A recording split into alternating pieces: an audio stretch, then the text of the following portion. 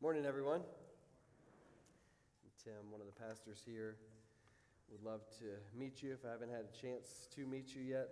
Special welcome to those joining us online. We miss you, and we hope to see you in person as soon as you're able to rejoin us. Hey, quick note about Tuesday, Election Day. Here at North Sub, you won't find a voter guide in the lobby this morning or hear any sort of directive from the pulpit this morning on who to vote for, mainly because we don't believe we have a legitimate biblical mandate to bind your conscience to say you must vote in a certain way. Right? That said, we believe in a gospel that invades and pervades every square inch of our lives.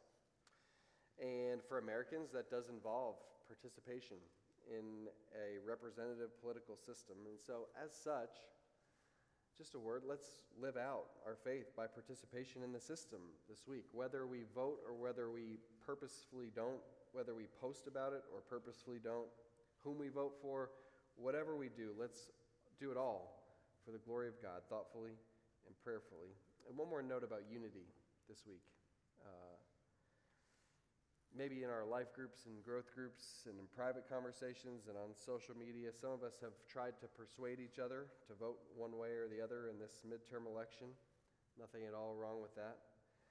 But at the end of the day, we are determined in this congregation to maintain the unity of the Spirit and the bond of peace.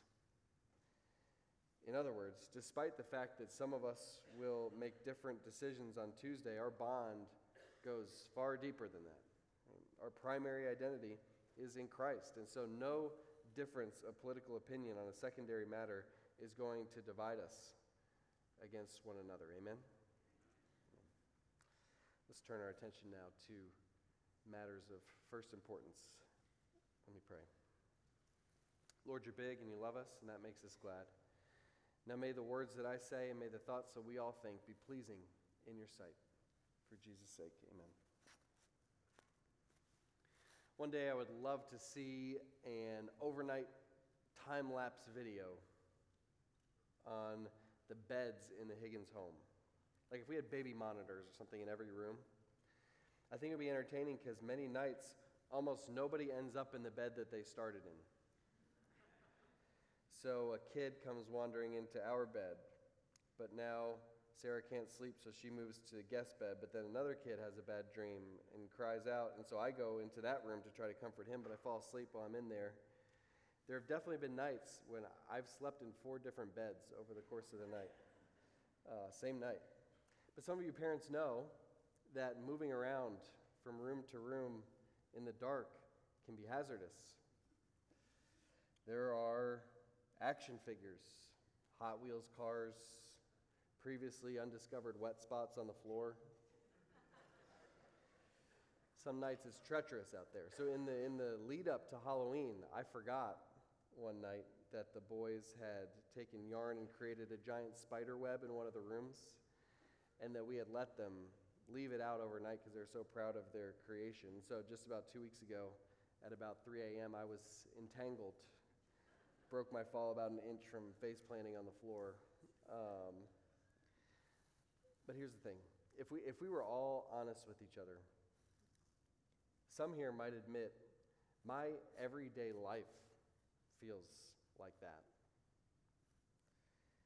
Like I'm constantly tripping over obstacles, getting hurt. I can't protect myself against the dangers I'm facing because I don't even have any idea where the next trap has been laid for me. I know there's got to be more to life, but I'm just stumbling around in darkness.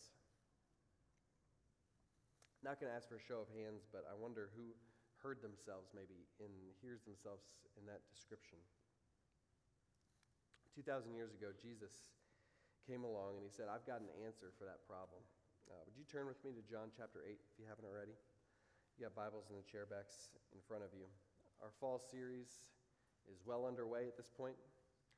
We've called it The One and Only Son, and we're walking through John's Gospel, exploring both the signs that Jesus performed that revealed aspects of who he is, and the statements Jesus made that let us in on what he's all about. So in recent weeks, we've unfolded several of the signs or miracles. And today we're on the second of 7 I am statements recorded by one of Jesus' closest friends and followers named John, who had a front row seat to it all. So last week we were in chapter 6, and we saw there in chapter 6 Jesus saying, I am the bread of life.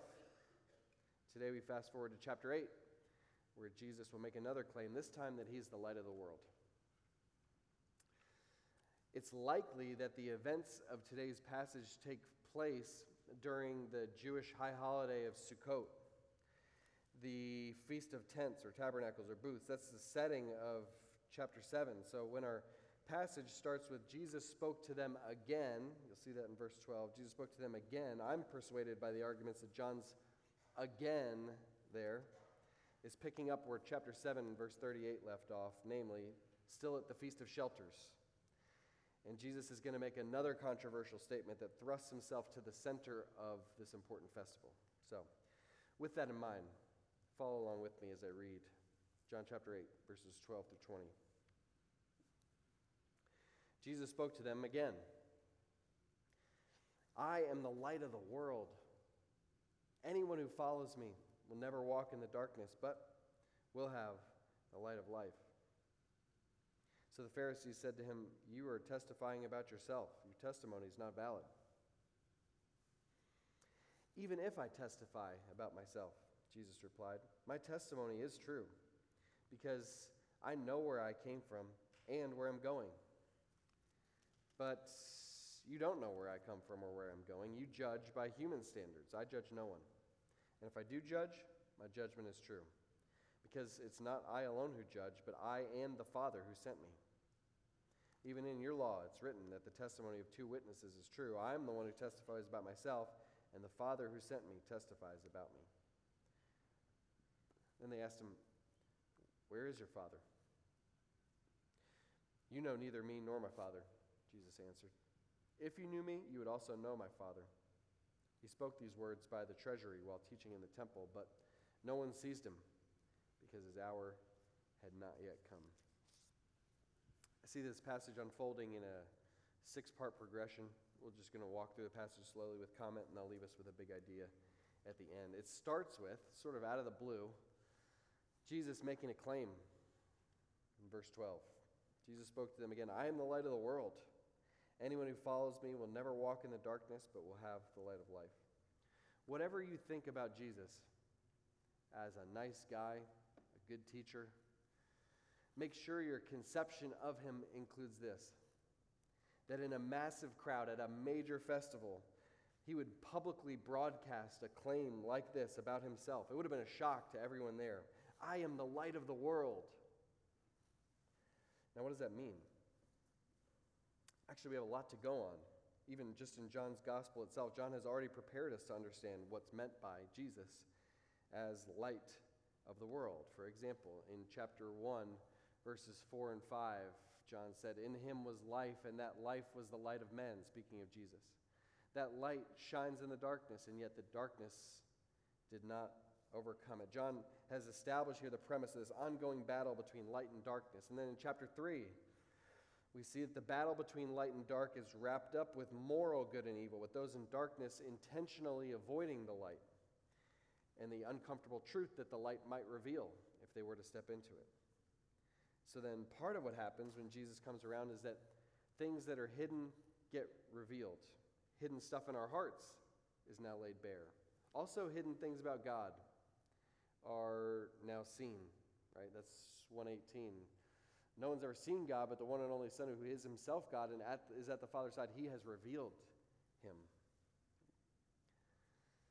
All this in fulfillment of the expressed hope of the Jewish people for centuries, that the Lord, who is Israel's light, would one day send someone, a servant, in Isaiah's words, to be a light, even to the Gentiles, extending salvation beyond Israel to the ends of the earth. That's Isaiah 49:6. I will make you a light for the nations, the Gentiles, to be my salvation to the ends of the earth. But now here comes Jesus saying, I'll show you where you can find that light. Actually, that's not what he actually says, is it? What he actually says is not, I'll show you the light. He says, I am the light of the world. I'm the embodiment of that light.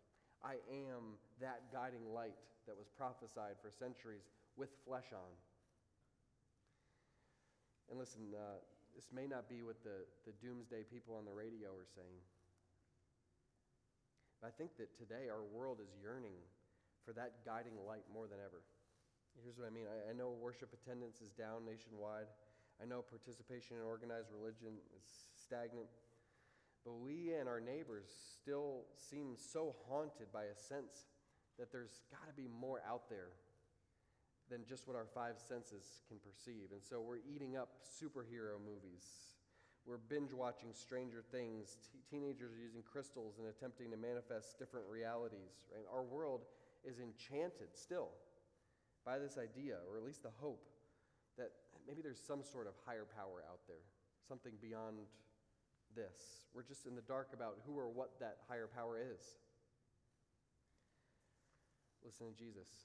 Anyone who follows me will never walk in the darkness, but will have the light of life. Can you imagine living the way Israel did during the Exodus, in their wilderness wanderings, in which they got to follow this light, this pillar of fire that led them through the desert at night to get to where they needed to be. All confusion eliminated.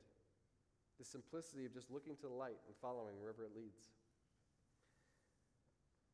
Jesus says that's available to you. You can follow that light. And sure, we're free to go our own way instead of following that light. But we shouldn't be surprised when we inevitably encounter death out there in the darkness, because the light is the light of life for a reason. It gives life. It's where life can be found. So question, are you walking in darkness or following the light? Jesus extends an offer here to us of a life in which we never have to walk in darkness again. Never. Not that bad stuff won't happen to us anymore, but what if when the bad stuff comes our way, we could now see it for what it is and be able to navigate the path forward? It's not that we won't ever feel distant from God, we will, but what if when we feel distant from God, we can now see a light pointing the way back to intimate connection with Him? I'm the light of the world, Jesus says. So, how are the Pharisees going to respond to that claim? That's what's next. Pharisees use his own previous words to challenge his claim. Verse 13. Take a look with me. Pharisees said to him, "You're testifying about yourself. Your testimony is not valid." The Pharisees here are drawing on Jewish law that requires two outside witnesses to establish a case on certain matters. But they're also drawing on the prior words of Jesus himself. Take a look at John 5:31. This is Jesus speaking. "If I testify about myself, my testimony is not true." So they've trapped him. Who are you to claim you're the light of the world, Jesus? Why should anyone believe what you're saying if you're saying it about yourself? Do they have him trapped? Next, Jesus clarifies his previous words. Verse 14. He says, "Even if I testify about myself, my testimony is true because I know where I came from and where I'm going." In other words, Jesus is like, hey, you missed the context of my words back in chapter 5. Back then I was telling you that if I testify about myself outside the bounds of what my Father has sent me to testify, then and only then would my testimony not be true. But because I don't say anything outside those bounds, I only say what my Father gave me to say, then even if I do testify about myself, my testimony is true. And that's the thing about light, too, isn't it? Augustine pointed this out centuries ago when reflecting on this passage. He says, you know your coat is in a dark room because the light shines on it and testifies, so to speak, to where the coat is.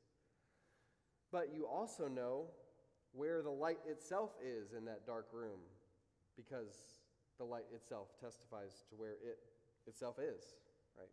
You see the point he's making, that just as light is by nature self-verifying, the only way we know there's light is to see the light.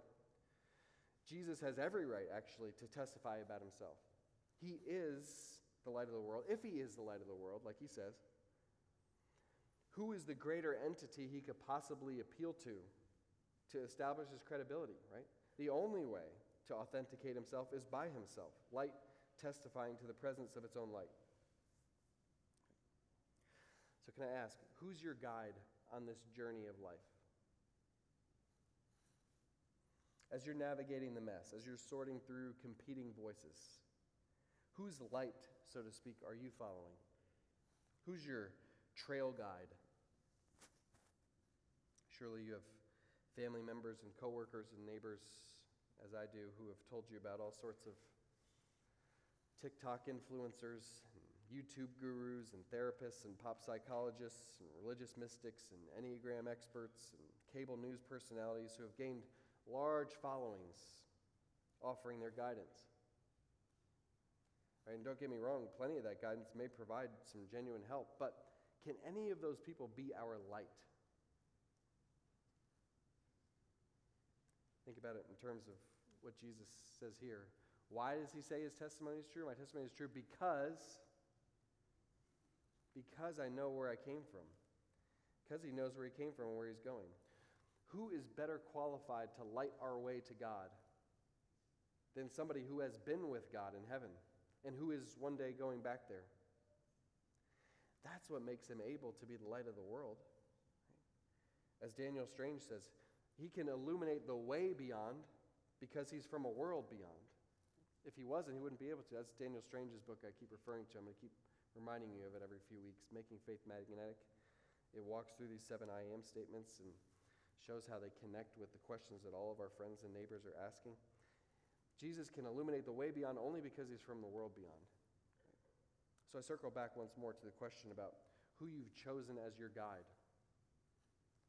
on this journey of life. Put it this way. If they haven't been in heaven with God, how can you be confident that they can light your way there?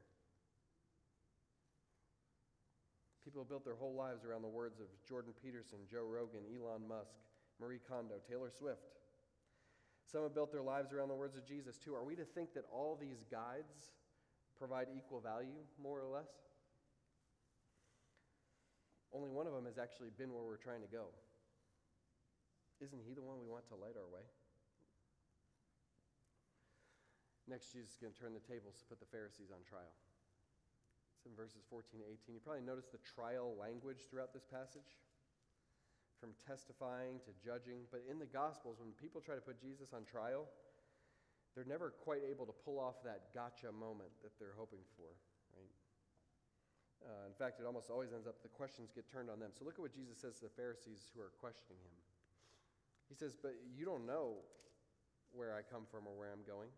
You judge by human standards, I judge no one. And if I do judge, my judgment is true because it's not I alone who judge, but I and the Father who sent me. Even in your law it's written, the testimony of 2 witnesses is true. I'm the one who testifies about myself, and the Father who sent me testifies about me. Effectively, Jesus is asking here, hey, how are you qualified to state definitive opinions about me, considering that you don't even know where I come from or where I'm going? How are you so sure that you've gotten me right, given that you have no idea where I'm from or where I'm headed? But he's not done. He challenges from a different angle. You're judging by human standards, looking at me from a merely human perspective, but there's a whole realm beyond this one that you're missing, which is why I judge no one, at least not in the way that you judge. But doesn't Jesus judge? He says, I judge no one, verse 15, but doesn't he? Like, look at chapter 5, verses 26 and 27, the same gospel. Jesus says, and Father has granted him, Jesus, the right to pass judgment because he's the Son of Man. Jesus is about to say this in chapter 8, verse 26, I have many things to say and to judge about you. Right? So how can Jesus say, I don't judge anybody? It has to mean in context that I don't do that kind of judging. That Jesus doesn't do the sort of judging that they do, the sort of judging that takes place by human standards, the sort of judging where you look somebody up and down and highlight all the ways that they fall short according to worldly criteria. That's how the Pharisees judge. Jesus says, no, I want no part of that. But in a different sense, Jesus does judge and will judge, as we just saw in those other verses. And that's why he immediately follows up his no judgment claim with, well, if I do judge,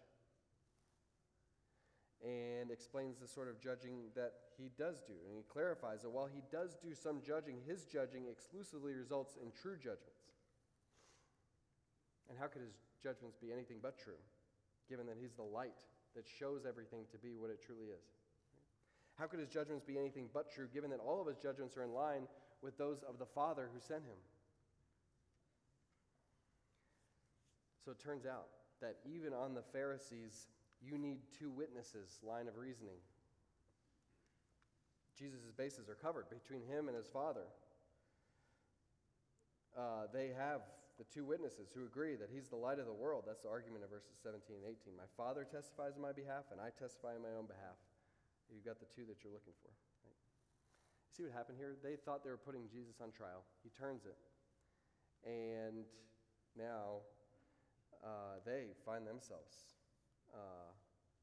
on the stand because nobody ever has Jesus in the corner. He shows that even on their own reasoning, there's no refuting his claim to be the light of the world. And so whether the religious powers that be are ready to validate him or not, he's going to state clearly who he is. And I don't know, I think there may be a challenge here in these 4 verses for those of us who have stood over Jesus and put him under a microscope. Like when we say, I'm not sure about this Jesus guy. It seems unlikely that he is who he claims to be. He doesn't quite line up with what I'd picture or prefer a Savior to be. Does that sound like you? Many of us have had thoughts like that. And don't get me wrong, he is incredibly patient with us in that questioning that we all go through. But I think these verses also are a reminder that in the end, we'll all be the ones standing trial before him. And on that day, the question won't be whether he measured up, but rather it'll be what we did with the news of who he was. And like the Pharisees, none of us will be able to talk our way out of it or squirm our way out with a clever defense. You see that in verse 19? The Pharisees end up having to admit their ignorance. Look at it, verse 19. They asked him, "Where is your Father?" "You know neither me nor my Father," Jesus answered. "If you knew me, you would also know my Father." So, recap on why the Pharisees are asking this question, "Where's your Father?"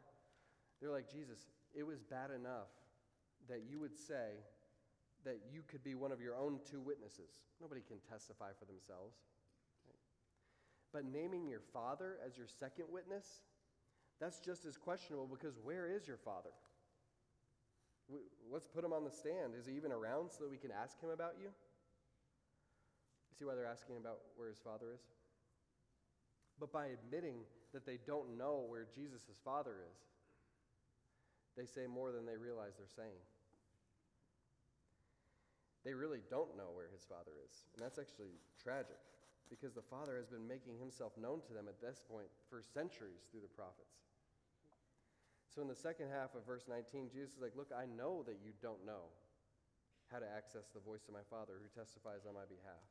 That's been my whole point, actually. You don't know what his voice sounds like. You don't know where he is. You don't even know who I'm talking about. You don't know my Father. Me or my Father. If you knew me, you'd also know my Father. Right? We've all probably heard somebody say something like this about a friend of ours or an acquaintance of ours. People say, well, if you've met him, you've met his dad. They're 2 peas in a pod, right? He's a spitting image of his Father. That's the way Jesus reveals the Father. They're so similar that to see the Son is, in a very real sense, to see the Father. But what's at stake if somebody doesn't recognize the Son and thereby doesn't recognize the Father? How big a deal is this? I'm just going to peek outside the bounds of our passage just for a moment to verses 23 and 24. Take a look at what Jesus says there. He says, "If you do not believe that I am he, you will die in your sins." Right? Jesus claims to be, in other words, the singular light of the world, apart from whom there's only the option to walk in darkness. And so to put the sharp point on it that Jesus seems to put on it here, our most respected family members who don't believe in him, but who nevertheless live these extremely beautiful lives of moral goodness. Despite appearances, Jesus' evaluation of the situation is that they're walking in darkness and will only step into the light once they see him and acknowledge him for who he is. Question: are we interacting with the people we love as though that's the case? Right? Like they need to meet Jesus or else they will die in their sins, to use Jesus' word. Like their ignorance about Jesus could have eternal consequences. Are we interacting with our loved ones in that way? The message that we carry is, on one hand, an incredibly inclusive message, isn't it? That no matter how young you are, old you are, rich you are, poor you are, no matter where you live, what ethnic group you're part of, no matter how much good you've done, how much bad you've done, all you have to do is believe in him. That's it. Nothing more inclusive than that. On the flip side, like all the alternatives to Christ that exist, there's a line that's drawn somewhere, who's in and who's out, right? And in that sense, Jesus is unapologetically exclusive. It's the most inclusive sort of exclusivity that there is, right? As one pastor put it, you don't have to meet a standard of moral goodness. You don't have to perform the right rituals, just believe, which anyone can do. But without that belief, we do die in our sins, according to Jesus. Because this free offer of salvation, extended to everyone, is the outworking of the plan that God had put in place before the beginning of time, the passage concludes like this in verse 20, that God continues to superintend the timing and events of the sweep of history. Take a look at that in verse 20 with me. He spoke these words by the treasury while teaching in the temple, but no one seized him because his hour had not yet come. There are two reminders actually in this verse about how God has been orchestrating human history to point us to Jesus. One looks back and the other looks forward. The first, the backward-looking one, is subtle. It's in Jesus' location. John tells us he's by the treasury while teaching in the temple. That takes on significance when we remember from chapter 7 that this is the Feast of Tabernacles, when Jerusalem is lit up by torches, starting right here pretty close to the treasury at the temple. We know from Mishnah and from other sources, that gives us a fuller picture of the scene, right? That this is Jesus showing up and saying these words at the light show, right? And while everybody's filled with the joy of remembering what God did way back when to light Israel's way through the wilderness, back when they lived in booths or tabernacles or tents, Jesus stands up among the torches and yells out, "I am the light of the world." That's the backward-looking reminder in this verse of God superintending events to point us to Jesus. But there's a forward-looking nod here too, right? No one seized him because his hour had not yet come. What's Jesus' hour in John's gospel? We've seen it a couple times already in this series. It's the cross, right? That's Jesus' hour. When he goes to shed his blood as the sacrificial lamb who dies in the place of the people who deserve to die that death. It's not that hour yet. God knows what's the exact time he wants that to happen, but until it's that hour, God's not going to let anybody lay a finger on Jesus. Makes you wonder if there's another layer maybe to what Jesus had said a couple of verses back when he was saying all that about, I know where I'm going, but you don't know where I'm going. Yes, he must mean heaven on one level, but when we've read John's gospel a few times through, we maybe start to wonder, does Jesus mean I'm going to heaven by way of the cross? After all, he's living his whole life with the looming awareness that it's headed to a climax on a bloody tree. So is it such a stretch that when he says, I know where I'm going, that the cross is on his mind? Listen, if you're somebody who struggles with the exclusivity of Jesus' words, where he's basically saying there's no way out of the darkness except to come to me, if that seems offensive to you, first of all, I get it, we get it. But remember, Jesus makes claims like that as he's preparing himself to be whipped, to be beaten, to be mocked, to be spat on and pierced and suffocated for those who stubbornly chose darkness over his light. In other words, for you and for me. That's the opposite of egocentric or tyrannical, right? It's a picture, the picture of self-giving love. So our big idea today is this. Let's step out of the truth-obscuring darkness and into the painfully exposing yet life-giving light of Jesus. Too many hyphens in that, but let's step out of the truth-obscuring darkness and into the painfully exposing yet life-giving light of Jesus. Maybe you felt like you're stumbling blindly through life right now. You're stepping on stuff, you don't even know what you're stepping on. If that's you, maybe you've been invited this morning into a first step of recognizing, hey, it's not just you. We humans were born into darkness. But there's a way out of the darkness. A way to access the God whom we're all haunted by, but can't see. Jesus, he came from God and wants to light our way back to God. In fact, he is God, and so as he lights our way with his divine light, it will be uncomfortable.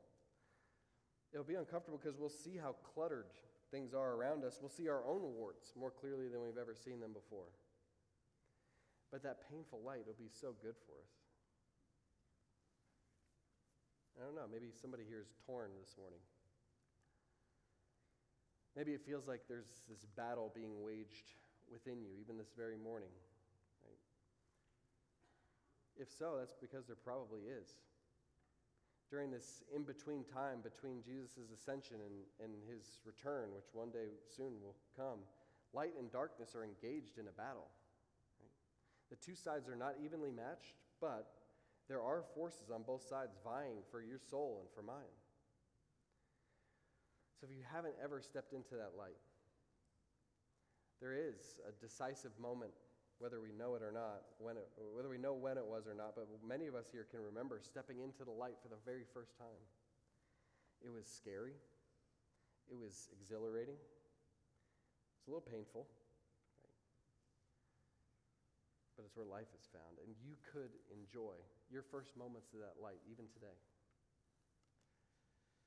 Even now, just by telling God, that's what I want. I want to step into the light, Lord. But whether today or another day, I want to make sure that you know there's no other way out of the darkness. Jesus is not a local light. He's not just the light of Jerusalem or the light of Israel. He's the light of the world. And we're all in darkness until we come to his light. If you have stepped into the light in the past, but you this morning are realizing that maybe you've slunk back into the shadows, there's a reason that we all have a tendency to do that. Often it's to avoid the pain of the exposure that takes place there in the light.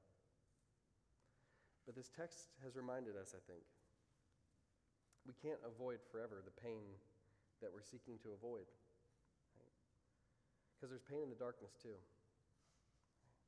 In the light, there's the pain of exposure. In the dark, there's the pain of stepping on stuff we can't see, getting hit by enemies we didn't know existed. And over the long haul, it's more painful to walk in the dark than it is to walk in the light. While the pain of the dark is a destructive pain, the pain of the light of Christ is a healing pain. So let's step into that light. Let me pray for us. Lord, for those who have never stepped into that light, I pray that someone would, even this morning, for the first time, decisively, leaving behind the darkness to open themselves up vulnerably to you, to say, Lord, here it is, the good, bad, and the ugly, take it, and bring me into your light where life can be found. And also for the person who's here this morning who has experienced that light but has slunk away from it, I pray that you would draw some of us back into your light, more deeply into your light, more into the center of your light. With all the pain, the good pain that takes place there, help us not to be afraid of it, but help us to embrace it and the healing that comes along with those wounds that you so lovingly administer to us before you do heal us fully, wholly, and completely. In Jesus' name.